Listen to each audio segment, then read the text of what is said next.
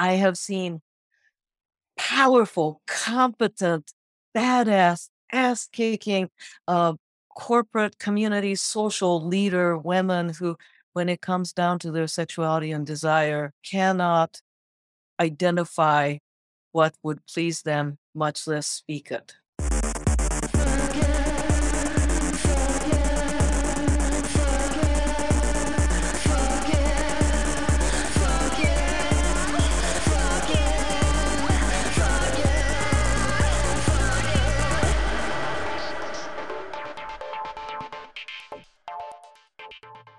Hi, everyone, and welcome to another episode of Fuck Yeah, where we say fuck yeah to the shadow side of sexuality. I'm your host, Robin, here with my interminable, I don't know what that word means, co-host, Sarah. How are you, Sarah? That was just a word that came to mind. Yeah, wait, do you know what it means? Endless. And I never stop. Sarah. Never do? Oh I'm my so gosh. glad you have it. How are you, Sarah? I'm good. How are you? Good. Do you have any fuck yeahs this week? I have a good one. And it's kind of I don't know, maybe a little aligned with our Midori interview. Is it interminable? It's interminable. It's endless. This story will go on forever. We won't even get to our interview. No, I don't make bets. It's a control issue. We've been to Vegas together. Have I not? Oh, okay. Yeah, I know I gamble, but like I definitely gamble, but with friends, like, oh, I'll bet you, blah, blah, blah, whatever. Okay. And we were playing cards with my neighbors, Andrea, my girlfriend, and I, and the neighbors, and a song came on, and I insisted that it was Scissor Sisters. Uh-huh. It absolutely was not. And Andrea was like, oh, do you want to bet? There's a folk band that has, like, I don't know, Sinister Sisters. I can't remember the name of the folk band, but I was hell bent that this was Scissor Sisters was the name of the band. What, when you're right, you're fucking right. Yeah. And she was just like, oh, we'll see. And she's like, I'll bet you $20. I'm like, we're not betting $20. We're not betting money. Let's bet sexual favors. Okay. First of all, this is like a big step for me. This is like my first adult life bet. Yeah. Okay. So there's so many things happening, right? And I'm like, oh, it means I trust you so much. I'm willing to bet. Right. You know, like I was like, that's cute in my insides. But I thought you were certain you were right. I was certain I was right, and she was certain she was right, and I was absolutely not right. I love it. I was not right at all, and my neighbor knew it too, and she like was stone cold, like just neutral. Really, really good job. Like a good neighbor. She gave a good solid to Andrea. And so then when we looked it up, and Scissor Sisters is the really fun dance band, like really like not this folk band that I insisting that. Oh, it was so good. And she's like, 2 words, ball gag. What?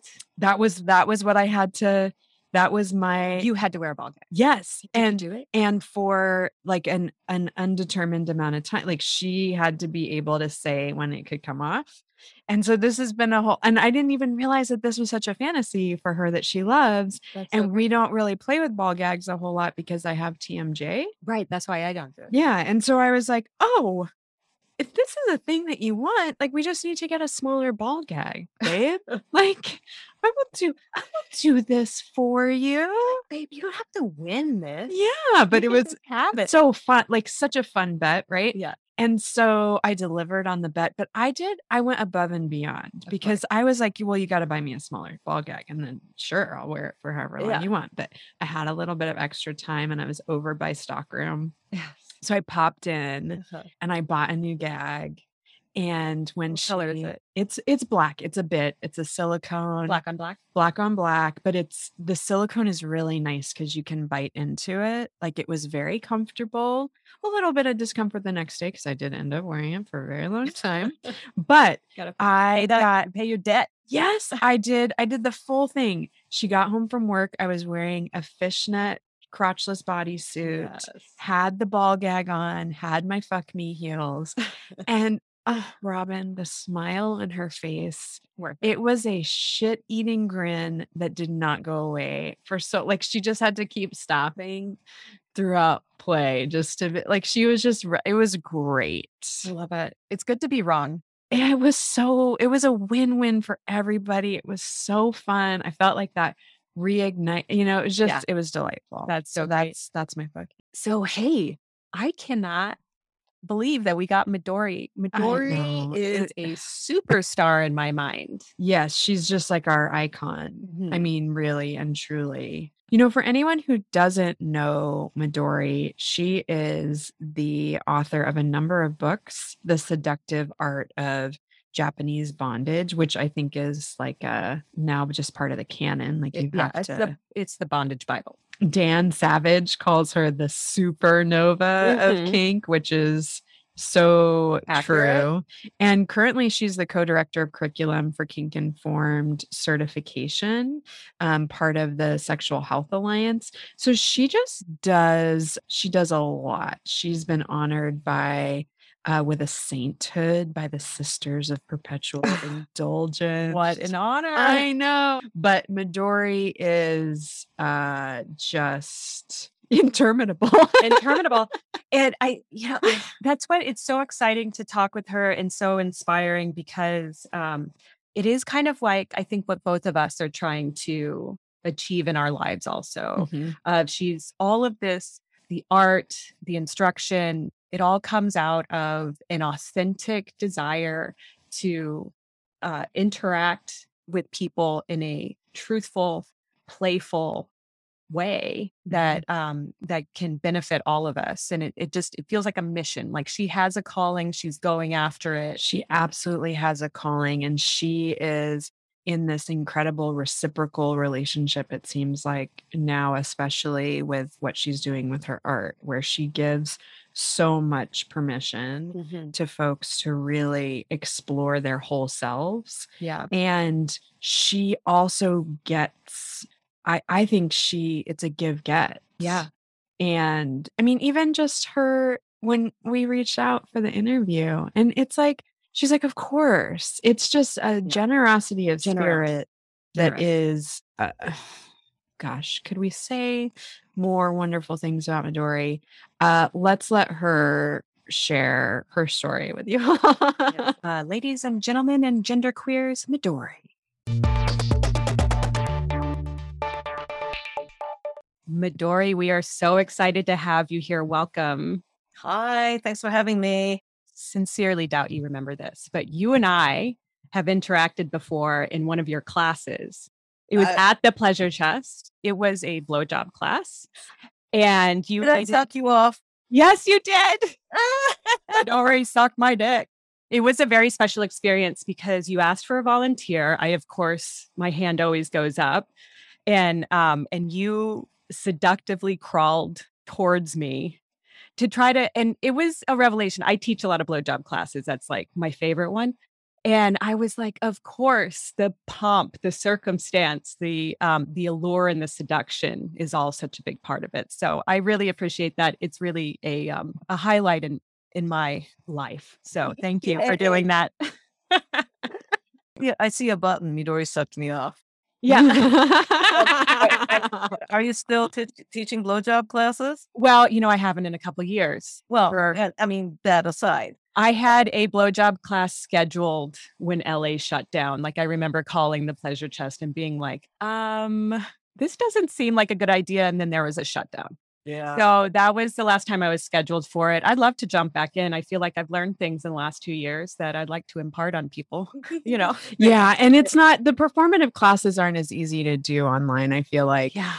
While we're fangirling, I have to take a moment to do my fangirl, because in my classes now, I give acknowledgements to all of the teachers that have influenced that particular topic for me. And every single class I teach, I have to do a Midori shout out, because back in the days when I was working at Babeland, we were offering classes every single week. I got to see all those classes every single time you came through LA. We had you come. So I've seen almost all of your classes. And I just tell people that if you really want to know how to do it right, you have to go to a Midori class, because you integrate in excellent information, but the performative element as well. And the class for me that I was like, oh goodness, Mm. I'm feeling things on my insides is your oral sex class or oral seduction. So not oral, oral. And you with an A. yes, you seduce that class just it's unbelievable. I was like, wow, I don't know if I have that level of performance in me. Oh, thank you, thank you. I love that class. Yes. The power of the voice, right? So we want to do our rapid fire questions with you. Warm you up. Yeah, warm you up. Although, well, we know how important a warm up is, right? Yeah, Midori. one of the things. So, what was the last podcast you listened to? Hidden Brain. I was just listening to it this morning about how not to be affected by incivility and rudeness. Oh, Ooh, wow, I like nice. that. I need to listen to that. And Shankar's voice. Speaking of voice, what is the last photo on your phone? Last photo. Oh, let's see. What is it? Kitty. I was gonna say, I really hope it's a cat photo. Little- Look at those toes. Little paws. Oh, that's my boy Jack. I love it. Oh my gosh, I love that we've already hit on your nerdiness and your love of cats. Yes, This is great. This it's is great. the point of the rapid fire. I'm excited to hear the answer to this one. Who was your first celebrity crush? Does the T-Rex at the National Wow. Museum count? Did you have sexual feelings about a T-Rex? Well, I was like single digit. Like tiny. And I just remember standing at the base of the full skeleton, right? And looking up and just feeling awe.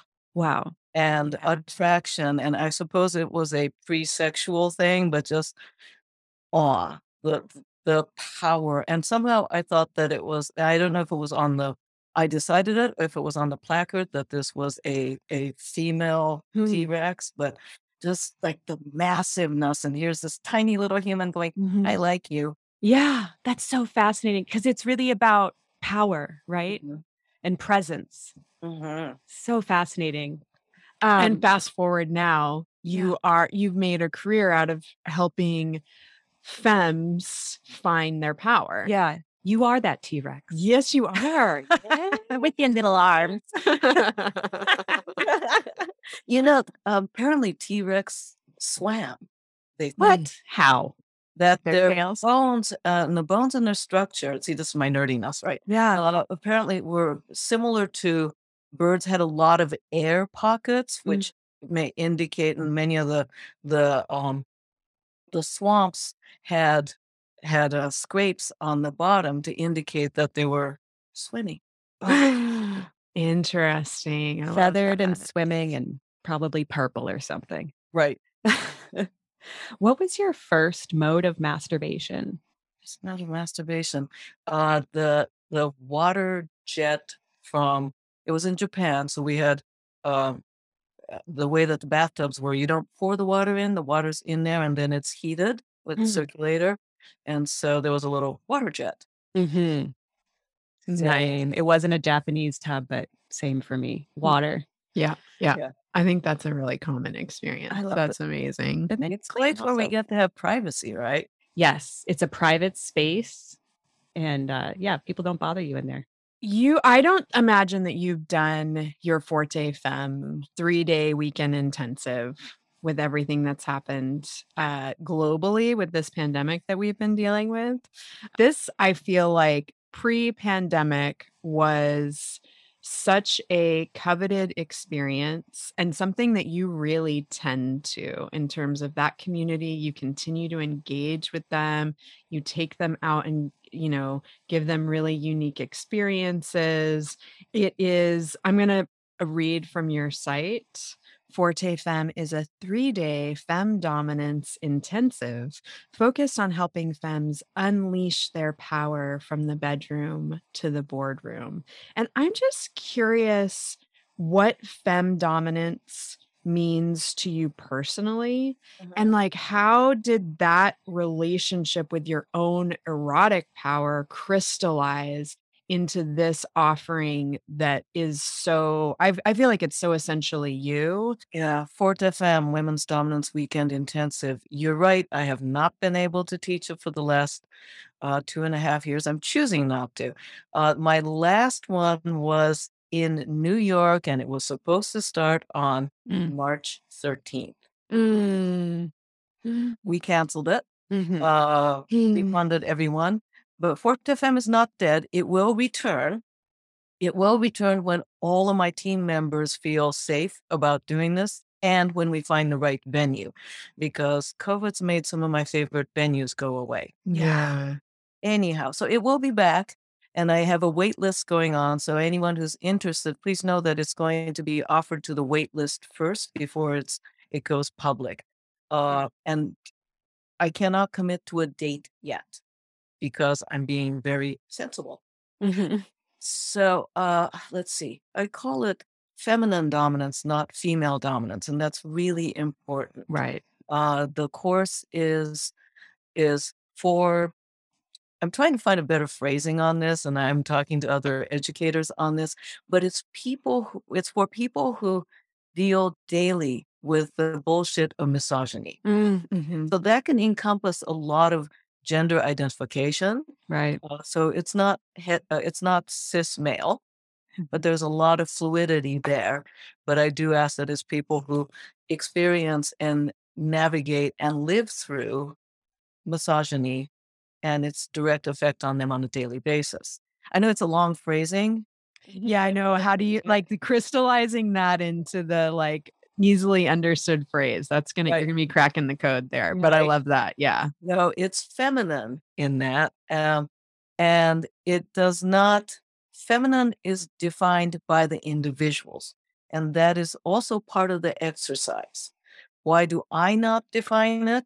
Because it's not my scene, it's not my life, it's not my play. It's my job to guide questions, to allow people to bring up their own truths and to ask good questions of themselves when I'm not there.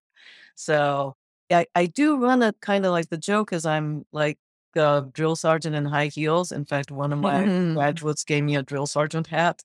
Nice. Uh, I am tough. I am tough on the attendees because these are all grown ass human beings. There's no reason for me to coddle them. They are there to be challenged. So, what is feminine dominance for me? So, we've talked about the feminine, the gender part.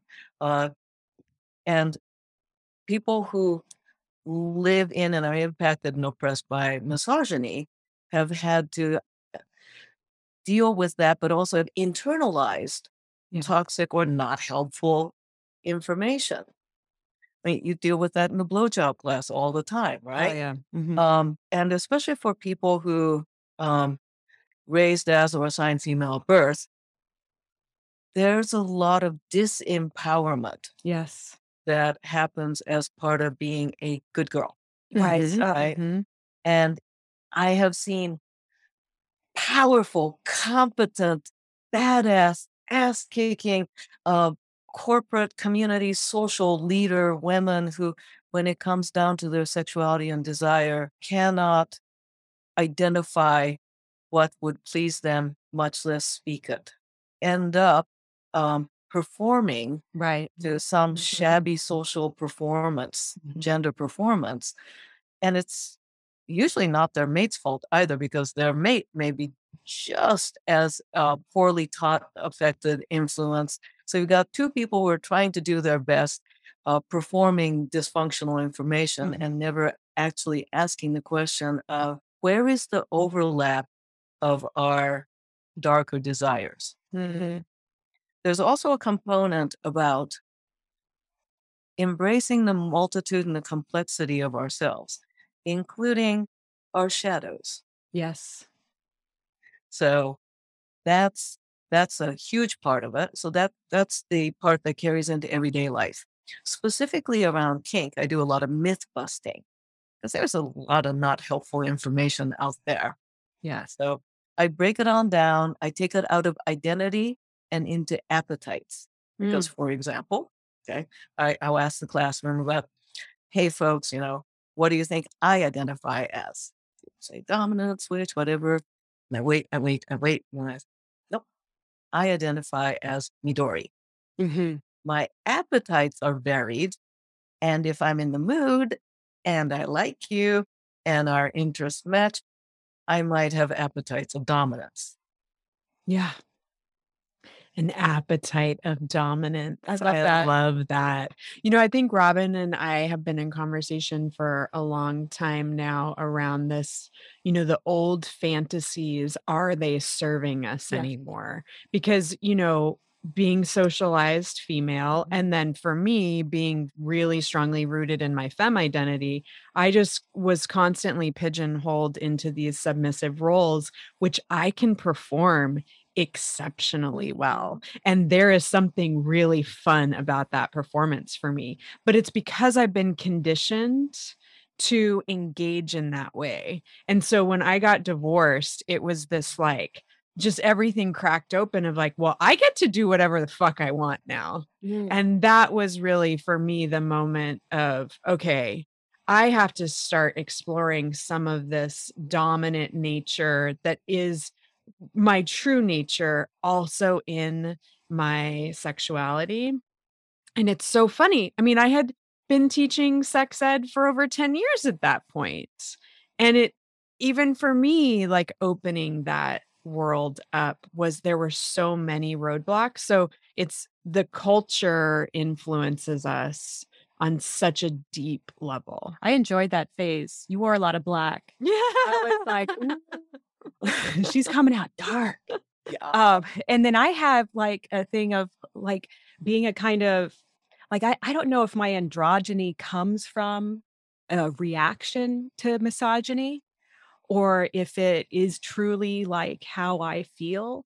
And then I did this thing of especially in my 20s, I was a dominatrix in my 20s, partly as a like I think conscious way to try to get out of this misogyny culture. And but at the same time in the bedroom, my fantasies were largely about forced sex and manipulation and things like that. And as I'm getting older, I'm like, like where does all of that come from? How much is it me and how much is it this patriarchy placed on top of me? And do I want that in my bedroom and like all this stuff? And I'm just trying to like peel away the layers now of my own um sexuality and how it's been affected by this culture that we're in. And I feel like a lot of what I've done and what you're doing also and what Sarah's done is like finding our true like authentic selves. How do we uncover that and how do we then express and lead our truthful lives, Yeah. And that's a hard one. And you can't take just 1 2 hour class or read a book or for that matter, a 3 day course.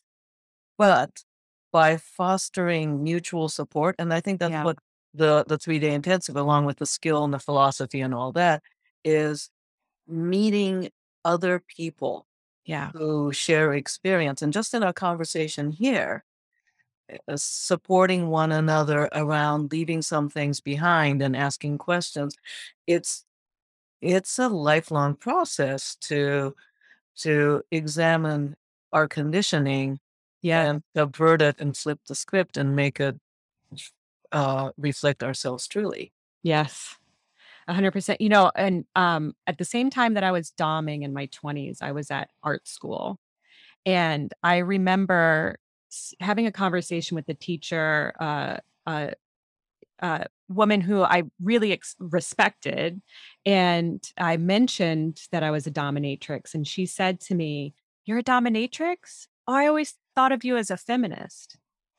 And it rattled me. And I still, yeah, right, sorry, glitch. And I wanted to because there is and I understand, like, there is a level of, like, when I was doming, that you are, catering to a, uh, often male, sensibility and, what they want out of that situation, to catering to their sexuality. But at the same time, I felt like it had so much to do with my sexuality and figuring out how I could be a powerful woman. Yeah. And I don't know. I'm interested to know what you think about that. I am sorry that you had that experience, and I am even more sad for her, Oh, because she's living from kind of a second wave feminist perspective, right? she was definitely second wave. Oh, God. Yeah. Yeah. Oh, uh, What wave are we on now? Can we be on I 6, don't know. 7? I don't think there are waves anymore, No. right? Like we've lost all, there's And- no yeah. boxes. Interesting is like second wave and third wave overlapped. Yeah. And sometimes I find second wave feminism to be based on fear and defensiveness as Yes. opposed to self-actualization. Which Yeah, is which and is it's so gatekeepy. Yeah, but it's reasonable at that time because we Right. had a lot to defend. Not that we don't now, but now I do feel yeah, I understand what you're saying with that. And however, this particular individual, I mean, she's an art school professor. Yeah. She's not like a seminary nun. I would expect that from her, but actually nuns might be more understanding. I've actually had great conversations with an elderly Carmelite nun who was like the coolest. They understand corporal punishment. And they understand All right. Mary Magdalene. Yeah. Yeah. Right? Yeah. And the redemption. Yeah. But first of all, very judgy and very defensive on her part, and didn't come at it out of curiosity. So Right. is the judgment around the activities with clients, is judgment around sex work, is judgment around what? So she flipped it back, and she could have asked it in the question of, that's not what I expected out of you. Tell me more about that. Right. And to approach it from there. So I'm sad for her. The argument about, say, this is performing to patriarchal expectation. How is that different from, say, janitorial work Right. or data administration or administrative assistant, aka secretary, aka housekeeper, uh, professional childcare, aka nanny? They're Right. all gendered and have been gendered and have the same sort of oppressive expectations, but you throw in sex into it, and Right. um, the why matters in terms of the occupation. Right. Are you doing an occupation because you were forced to? Are you doing this out of it suits you and makes you happy? Or the outfits. Yeah. For Or the example. outfit, or exploration. Yes. Yeah. So the type of occupation is not the problem. The why doing the occupation is the problem. Lord knows in Fort FM, I've met several lawyers who feel exploited and unhappy. Yeah. Okay, Midori, you just took something that I've been thinking about for 20 years and dismantled it in a way that just feels like it's off of me now. Because that's you. Yeah, thank you. You hit on it because it is the sex angle that made her say that. Mhm. And it's not necessarily that I'm participating in a female oppressive job. And if you're a lean in Apple executive, Yeah. you're still within the patriarchal structure having to carve your way out or imitate men or whatever it is in order to exist in that space. And it doesn't matter if it's a sex job or If not. you were working as a home health care aide, Right. I doubt she would have said that. Right. And Yeah. yet, what's the likelihood of wage theft, sexism, sexual violence at the workplace, and labor exploitation? Well, and it's also, because I think that a question I had for you was just this relationship between kink and feminism. And I think that, in what you just said, it's also there's the answer right there is that for some people, kink is going to be an inherently feminist practice for them. And for others, It's not at all, Yeah. right? It's the why. Yeah, it's the why. I mean, also to think of kink as if it's sports and sex are the two last remaining frontiers Mm. of baring our teeth, Mm. of being permitted to take our civilized veneer off and leave it on the sideline or leave it at the door. And it's the place where we can bare our teeth, we can be in all range of emotion within that container. And present and in your body. Right. Yeah. Present in body. I mean, looking at a ice hockey, terrifying. Basketball shit talking. Yeah. I mean, that's playing with power and dominance. Yes, yes. And these are people who I assume like each other, colleagues, coworkers. They go out for drinks, babysit each other's kids or whatever, and they're like, "Your mama." Yeah. Yeah. Yeah. And so sex and sports and in sexuality and kink specifically allows for delving into the shadow fantasies and the darker side of ourselves that may not be that polite to unleash upon or healthy to unleash upon unsuspecting others. Mm-hmm. So, like my definition of BDSM, which I think you all have Give it to us though. childhood joyous play with adult sexual privilege or adult privilege and cool toys. Mm-hmm. Or it's cops and robbers with fucking. Mm-hmm. Fucking loosely. Mhm. Yeah. So children play with all manners of shadow. It's not always about nice and pretty. When a simple game of tag Mm-hmm. or a treehouse club or any video games that kids play, which I don't know, are playing with power and situations. It's not only a way to socialize, but it's also a way to develop the personhood and situational awareness and intelligence. But it's also fun because it allows us to be complex. When if a kid wants to play an evil genius Mm-hmm. or uh, evil genius or a princess to be rescued. I mean, what are we playing with here? Right. Right. And even Simon Says. Yes. Uh-huh. Simon Says is a DS game. Yes. Yeah. It should be Mistress Says. Okay. Some folks know you pretty exclusively from your sex ed work, traveling the world, teaching, from kink, from your books. And some folks might not know what a amazing art practice you have.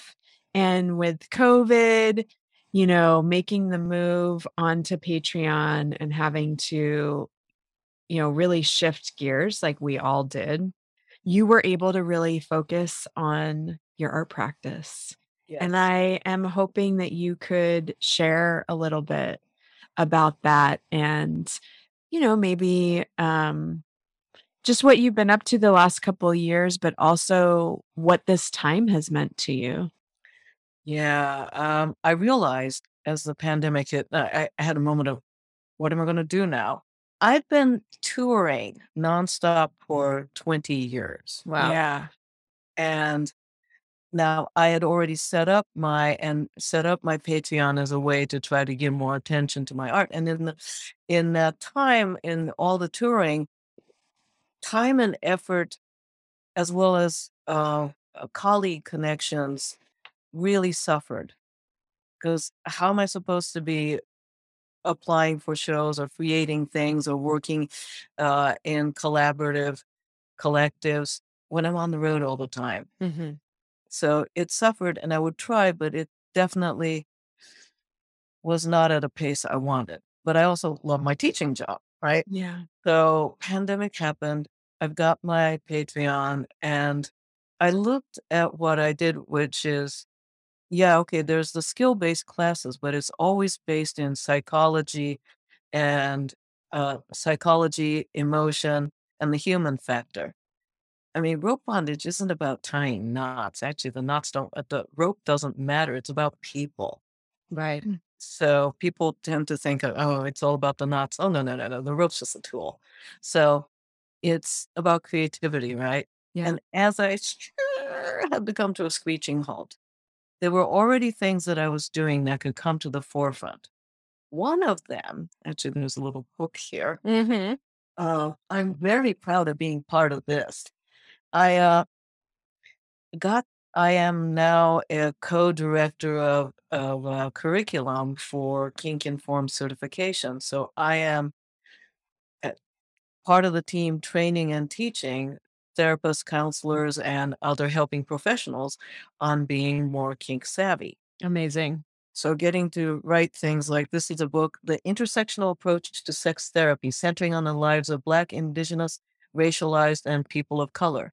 So I got to write in there uh, as somebody who's in the trenches of BDSM and women of the Asian diaspora. Mm-hmm. I would not have been able to have the time to work on that closely with the editor. In terms of my art practice, I am applying to all sorts of residencies and grants and really getting comfortable with rejection.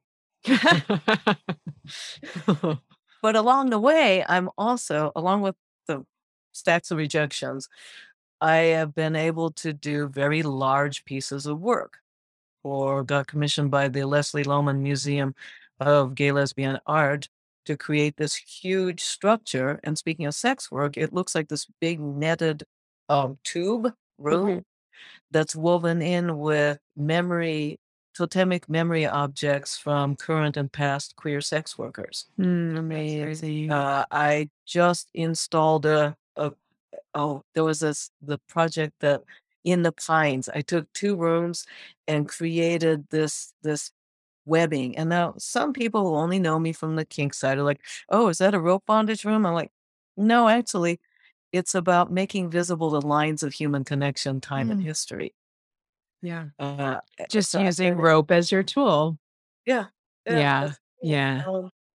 And being able to joining in with collectives and finding more colleagues that I collaborate with. I love the collaborative aspect. Yeah, so the Patreon has actually been really satisfying because I'm finding people who are interested in the fullness of me, which is the teaching as well as the creating, and people who want to be part of that. That's been exciting. I love how no matter what the circumstances, you're able to create community and find a genuine connection with people. It's like it seems like in all of this, you're searching for that like true connection to people so that they can be their truest selves as well. I love that. Thank you, and it's sometimes feels really surprising because I am what I would call a high functioning introvert. I get kind of anxious if I'm in a crowded place without a job.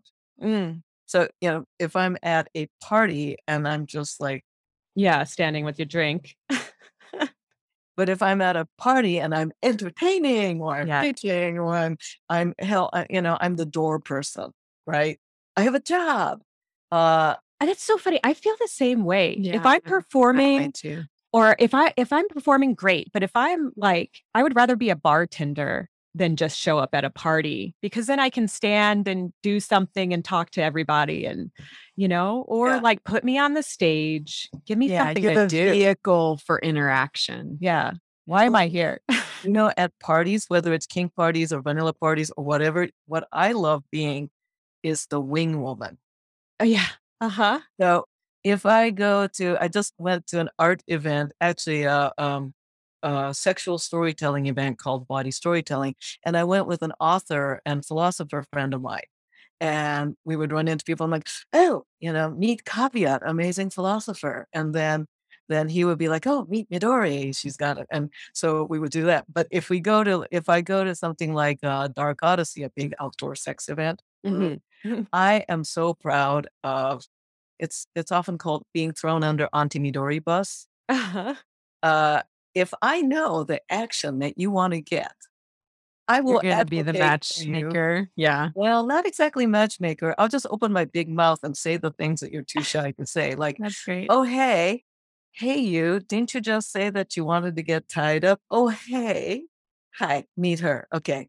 And there was this one friend of mine from Japan who came over, and she was very much single and wanting some action, but shy, and beautiful woman. So I arrived early, and then I went to all, and she's into boys, right? I went to all the boys that I trust and I know has skills, both kind of skill and walking skill. I went to each of them saying, I've got this friend coming in. Yeah. She needs a good fucking. You be good to her or else. Yeah. She'll pick who she wants, but just know. Yeah. Yeah. Auntie Midori's watching. Yeah. Yeah. And there was like one occasion where I like one of the guys came up, I made the introduction, and I walk away and I'm like, yeah. Giving the eye. Yeah, she's side-eyeing really well. That side eye is solid. I love it. I love it. So you're not a very shy introvert. Yeah. It's funny, it's like when I have a job or if it's like helping others. Yeah. Yeah. That's great. Was the pandemic in that sense really nourishing for you? I know it was very hard for my highly social extroverted friend, but having alone time and quiet and getting to be in conversation with myself, Yeah. it was like having my own Walden pond.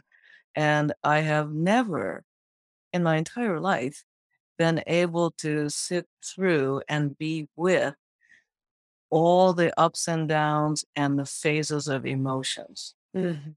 I didn't have to, okay, just sweep that feeling under the rug, suck it up, go forth, the show must go on.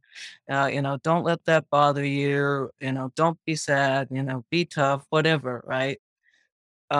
Especially as an entrepreneur. I didn't have to. If I was sad, I could see myself through the whole sadness. If I was silly, elated, I could see myself through the whole phase. And I realized that I've never been in that long of, I mean, I like being with myself, but, just like having to go to work, having to be dealing with TSA or whatever. Yeah. Yeah. After all of that touring Yeah. for 20 years, you Yeah. were kind of forced to just pause. I mean, not that you weren't doing anything, but yeah, to just sit with yourself. I mean, we're all forced to do that in a certain way.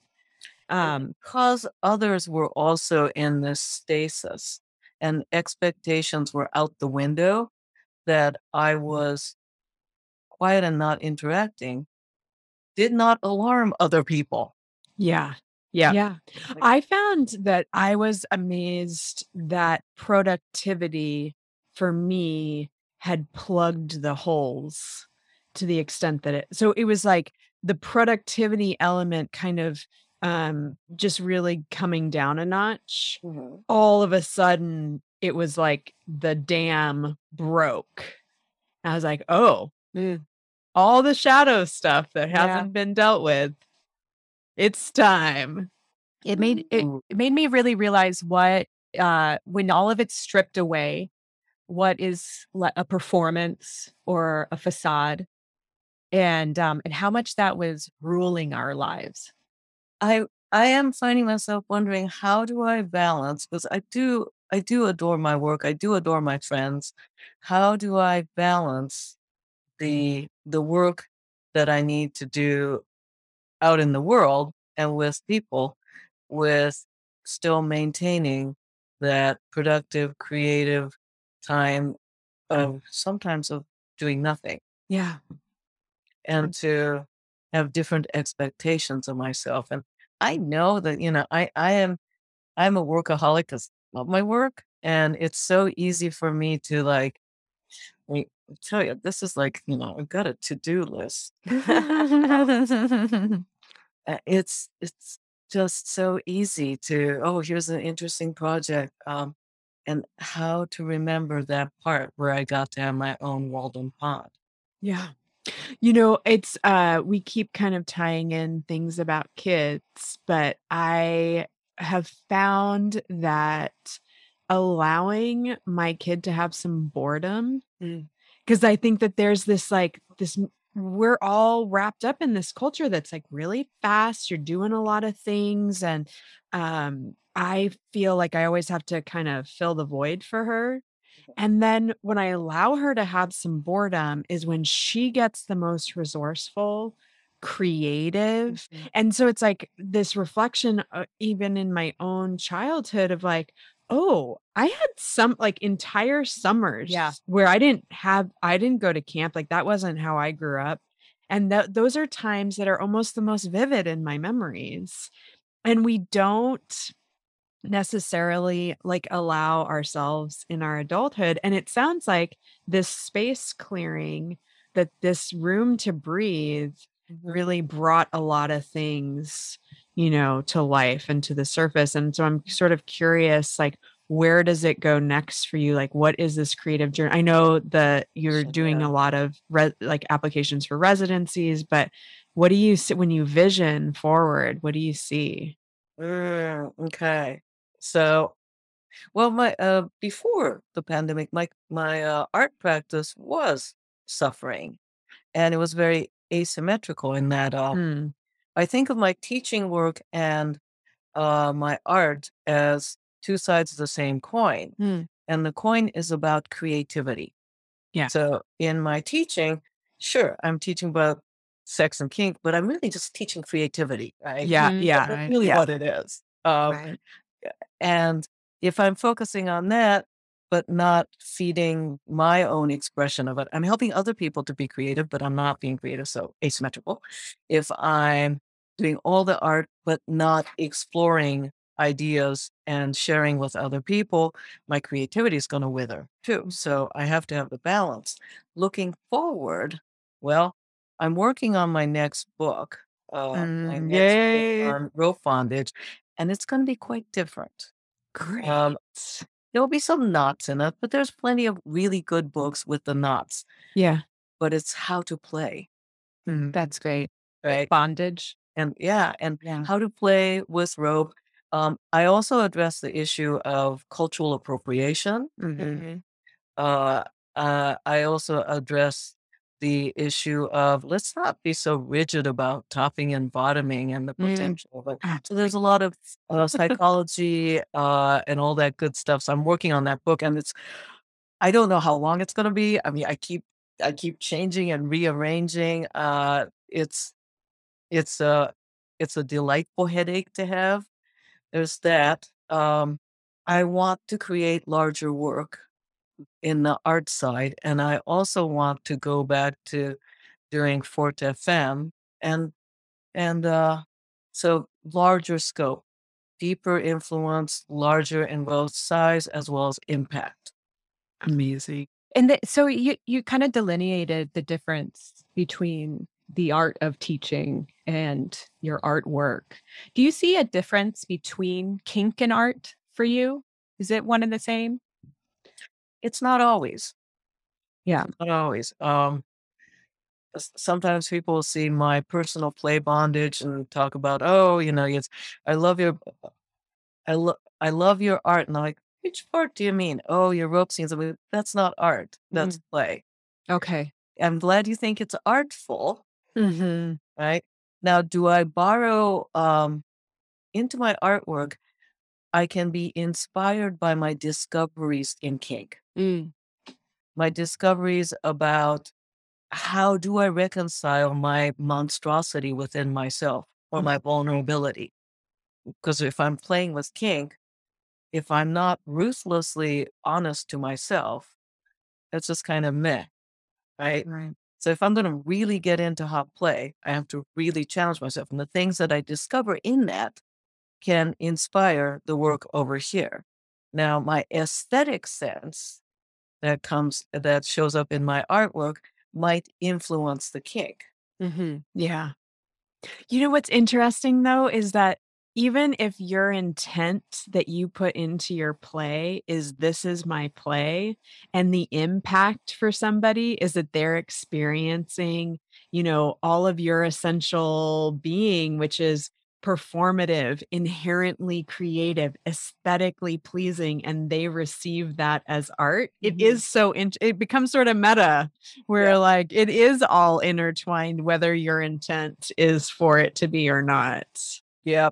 I Yeah. think maybe the little bit of irritation I have around that is that the people who, appreciate my kink teaching, a lot of them don't know my artwork. Right. Like, Yeah, yeah, yeah. "Hey, Yeah. look at this stuff too." Yeah.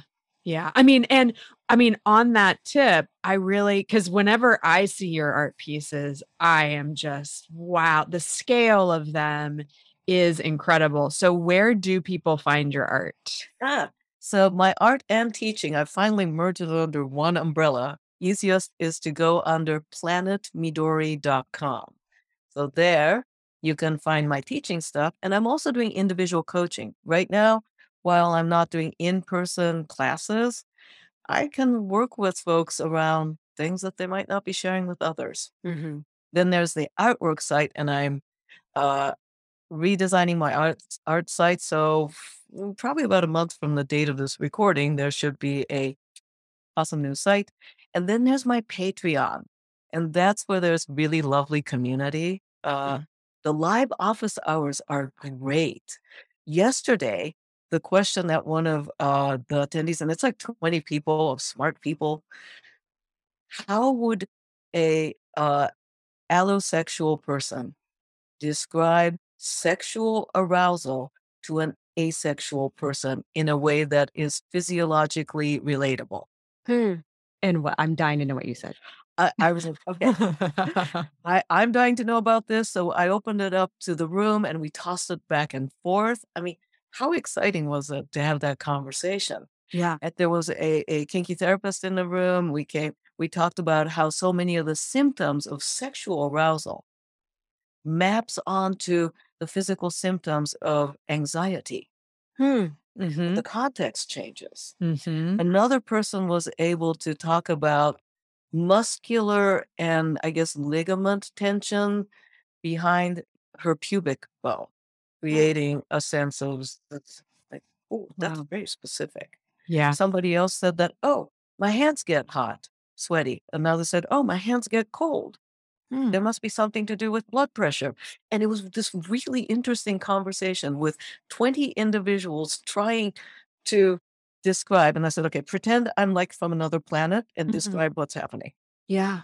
Oh my It was gosh. really cool. It's so interesting because I wouldn't automatically the first thing I wouldn't think of is tension. But tension is so involved with Right. sex and so almost anything that's interesting has tension, release, Yeah. and it's like it gets Mhm. like I've been describing to my kids, they get really worried about movies. And I'm like, don't worry. They're trying to stress you out Mm-hmm. so that when the heroes are okay at the end, you'll be like, oh, and that's what it's almost like an orgasm imitation every time we see a movie. Yeah, there is a universal principle to this, like dual nature Yeah. of the orgasmic response. Yeah. Yeah. And I suppose it's like a rubber band, isn't it? Yes.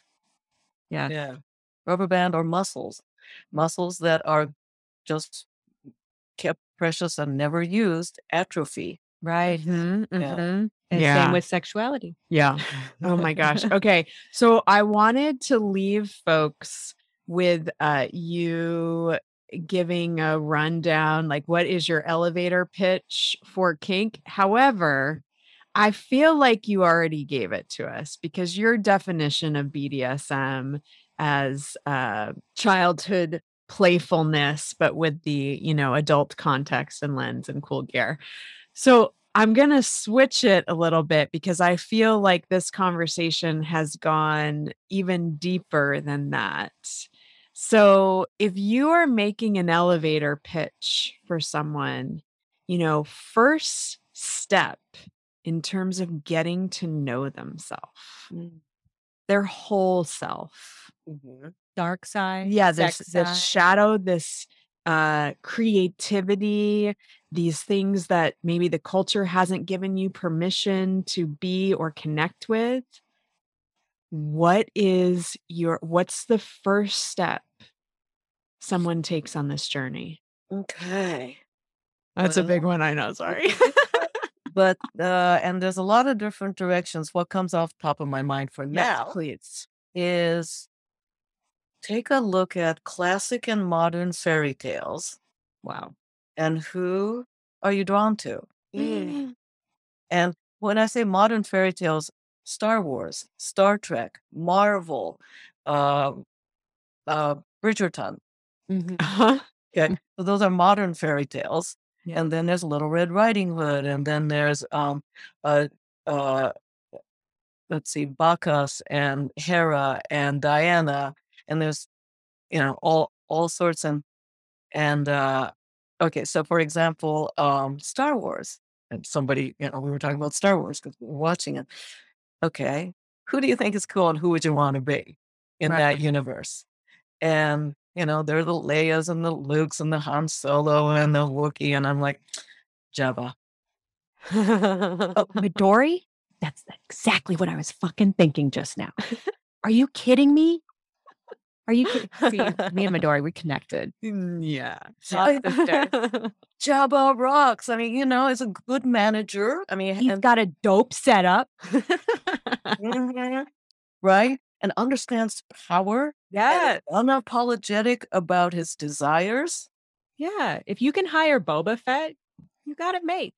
Yeah. You live in life. I love it. Oh my gosh. Getting to just sit with your brain for 1 hour is such a treat. Thank you so much, Midori. Okay, so in addition to your website, anywhere else you want people to find you? Well, mostly come by my Patreon, patreon.com/Planet Midori, but just go to planetmidori.com. You'll find it. In social media, also Planet Midori. I try to keep it simple. I'm going to fangirl on you real quick. When I was a Dom in the first of the 10 years of the 2000s, we were all aware of you. You were a kind of like superstar. We were like, that's Midori is the pinnacle of domhood. And now, you've become so much more and done so many more things. But just so you know, you were in the community, a celebrity, and we all looked up to you. And I still look up to you. Thank you so much for doing this.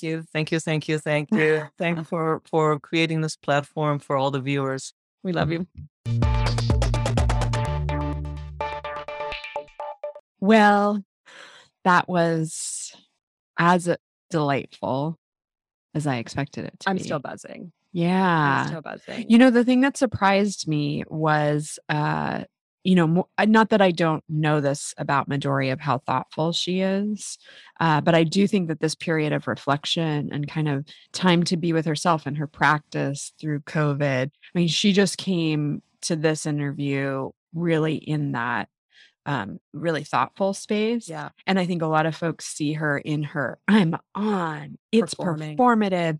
And this just shows folks how much thought and care and artistry goes into like what she puts out into the world. Yeah. Because this is really how intellectual and intuitive and empathic that she is. Yeah. I know for you that you had a therapy moment. In the interview, and I want you to. I'm just curious what that was like for you. Like, what were the things that were coming up? I feel like for me, it's literally something that I've been on and off thinking about for 20 years and trying to reconcile in my mind of how can I be serving men's sexual fantasies and at the same time be a feminist. And the truth is, what she brought up that I never thought about in 20 years was that the reason that that person stigmatized me was because it was sex related. And that, if I was a maid or any other job, that it wouldn't have occurred to her probably. Also, the very first thing she said is that's about her. Yes. That's not about you. I have to remember that. And it's so, I mean, I know that we have talked about trying to pass this on to our kids too, that information of like, you're not everyone's going to be your people. Right. And this is not, you can't take things personally. Like you're going to not like people too, or whatever. But that just really simple lesson of someone's reaction to you is none of your damn business. Right. Because it's actually all about their stuff. That's so true. And she instantly, which I didn't think of, was like, Was she a second waiver? Of course. And I'm like, yes, she was. Yes. And so it's also the context of, that person's journey, where their feminism, what their feminism meant to them, and that doesn't have to be your brand of it. Yeah. And it made me think about how when I was a dom at that time, it broke down a lot of the ideas around like what a older white guy is. Like when you have a 50, 60-year-old white man coming in and you're 20 and they are crying at your feet, begging you for a little bit of attention, and your job is to not give it to them. But it's like this thing of where I realized in that moment that all of these men, I'd broken down the stereotypes in my mind, like that they're not as powerful as they seem. But I never did that for this second wave feminist that was, she held a high space in my mind. Yeah. And that she knew what she was talking about. I respected her and all this stuff. Still respect her. I understand why she would say something like that, especially now that Midori pointed it out to me. But I did think it was about me because she was an authority in my mind. And now I feel like a weight that I didn't know I was carrying has been lifted off of me. And thank you, Midori. Yeah, seriously. Oh, well, that is why we are doing this. Yes. All right. I have a pro tip. We talked a little bit about how one of the times I interacted with Midori was during a blowjob class, and how that was one of my mainstays pre-pandemic. So I thought I would just give a little blowjob cock tip.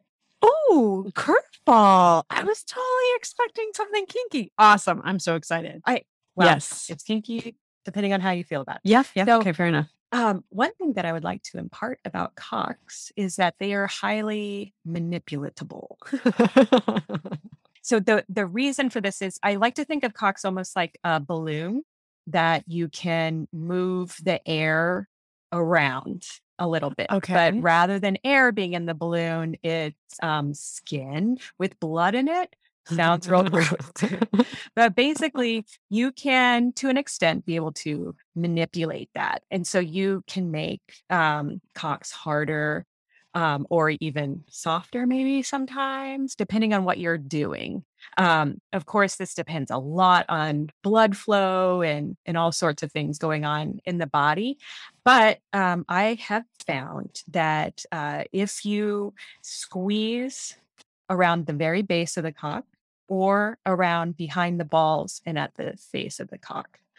So can you do this at the base of just the shaft, or you have to go underneath the balls up against the base, like where the cock meets the body? You can do both. Okay, great. So if you're just for different effects. Shaft, and by the way, please handle cocks a little more roughly. I'm sure some of you know about this, but a lot of people, especially vulva owners, do not realize that cocks are pretty rough and tumble. Balls, not so much, very sensitive. But cocks, like when you have a vulva, you kind of have a certain level of gentileness. But cocks are not necessarily that way. You can squeeze them very hard. In fact, I one time saw a class with Reed Mahalko about hand sex, and he said in this class, it's impossible to squeeze a cock too hard. You can squeeze it as hard as you can, and it won't be too hard. And I was like, wow, that sounds like bullshit. So I went home and I tested it. I said, Max, this is what this guy said, and Max was like, whoa, let's try it out. So that's your Max voice. So I was like, all right, say when it's too hard. Now I'm talking about a cock that is hard.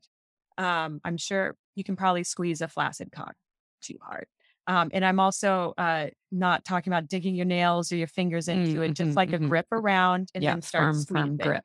Well, there's just not that many nerve endings in the shaft. So it just makes sense. Yeah, that and when you can kind of with the blood, roughen them up. Yeah, it's like, so I squeezed as hard as I could. And he was like, he was telling me, you can go harder. And I was like, that's as hard as I can go. And it changed.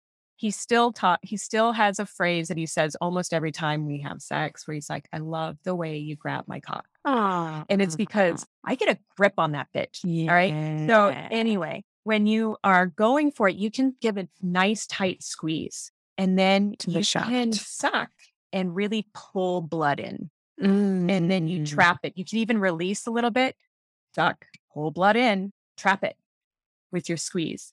Now, if you're putting under the balls, it's kind of like you're making a C with your hand. Yeah. Like usually in class, I'll say it's the cock hold. C is for cock. C is for cock. Sorry, we have kids. So anyway, you get under there and you can put pressure on the perineum at the same time that you're doing this blood right trap behind thing. the balls. Some people know it as the taint. The taint, yes. And so, and the other thing that this does is that it pushes the balls forward. So if you're doing a deep throat type of thing, or you're trying to look like you're doing deep throat, push those balls forward, get them in the game. It'll make their cock appear like it's going deeper because they're used to seeing those balls way in the back. Anyway, that is my pro tip. Treat cocks like balloons, inflate them, let it out. They get more sensitive, the more inflated they are. And so all of a sudden, they may be like, especially if you're using a blowjob as a kind of foreplay type of thing, and they're not fully hard when you start interacting with them, use these tips and they'll be like, wow, my cock gets so hard for you. And you'll be like, yeah, that's right, baby. That's right. It's because I'm magical. I put a spell on you. That's what I tell Max all the time. I put a spell on you. And that's why. And I did. Anyway, there you go. Thank you for that pro tip. I love it. That was great. Thank you all for tuning in. You can find us at Fuck Yeah Pod anywhere that you want to find us. And we are really hoping that you will rate, review, subscribe so that, we can keep doing this really fun podcast. Keep the conversation going. Let us know your thoughts. Have you ever been sucked off by Midori? That's not our business. Please, no. Please tell us. Please tell us, because the way that she was like, did I suck you off? was like, this is a semi-common occurrence. I mean, I think that you're an elite group if you've been sucked off by Midori. But yes, please, if Midori has sucked you off, or you have another in a class context. Fabulous. Yes. I'm not talking about it personal life. Yeah. Another fabulous Midori story, and want to just pour on the fangirling that we've been doing over here, please, we invite you to do that. Hit us up. Yep. Bye. Bye.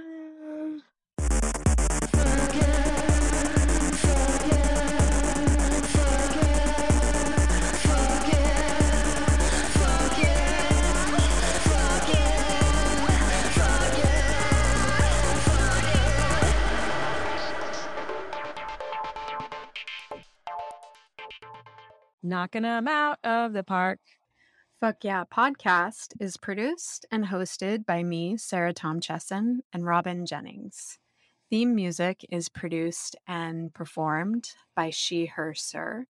You can find out more about what we're up to at fuckyeahpod.com, or reach out directly at fyeahpod@gmail.com. If you're enjoying the pod, give us a hand. Rate, review, subscribe, wherever you listen, and make sure to share it with a few friends. Thanks so much for tuning in.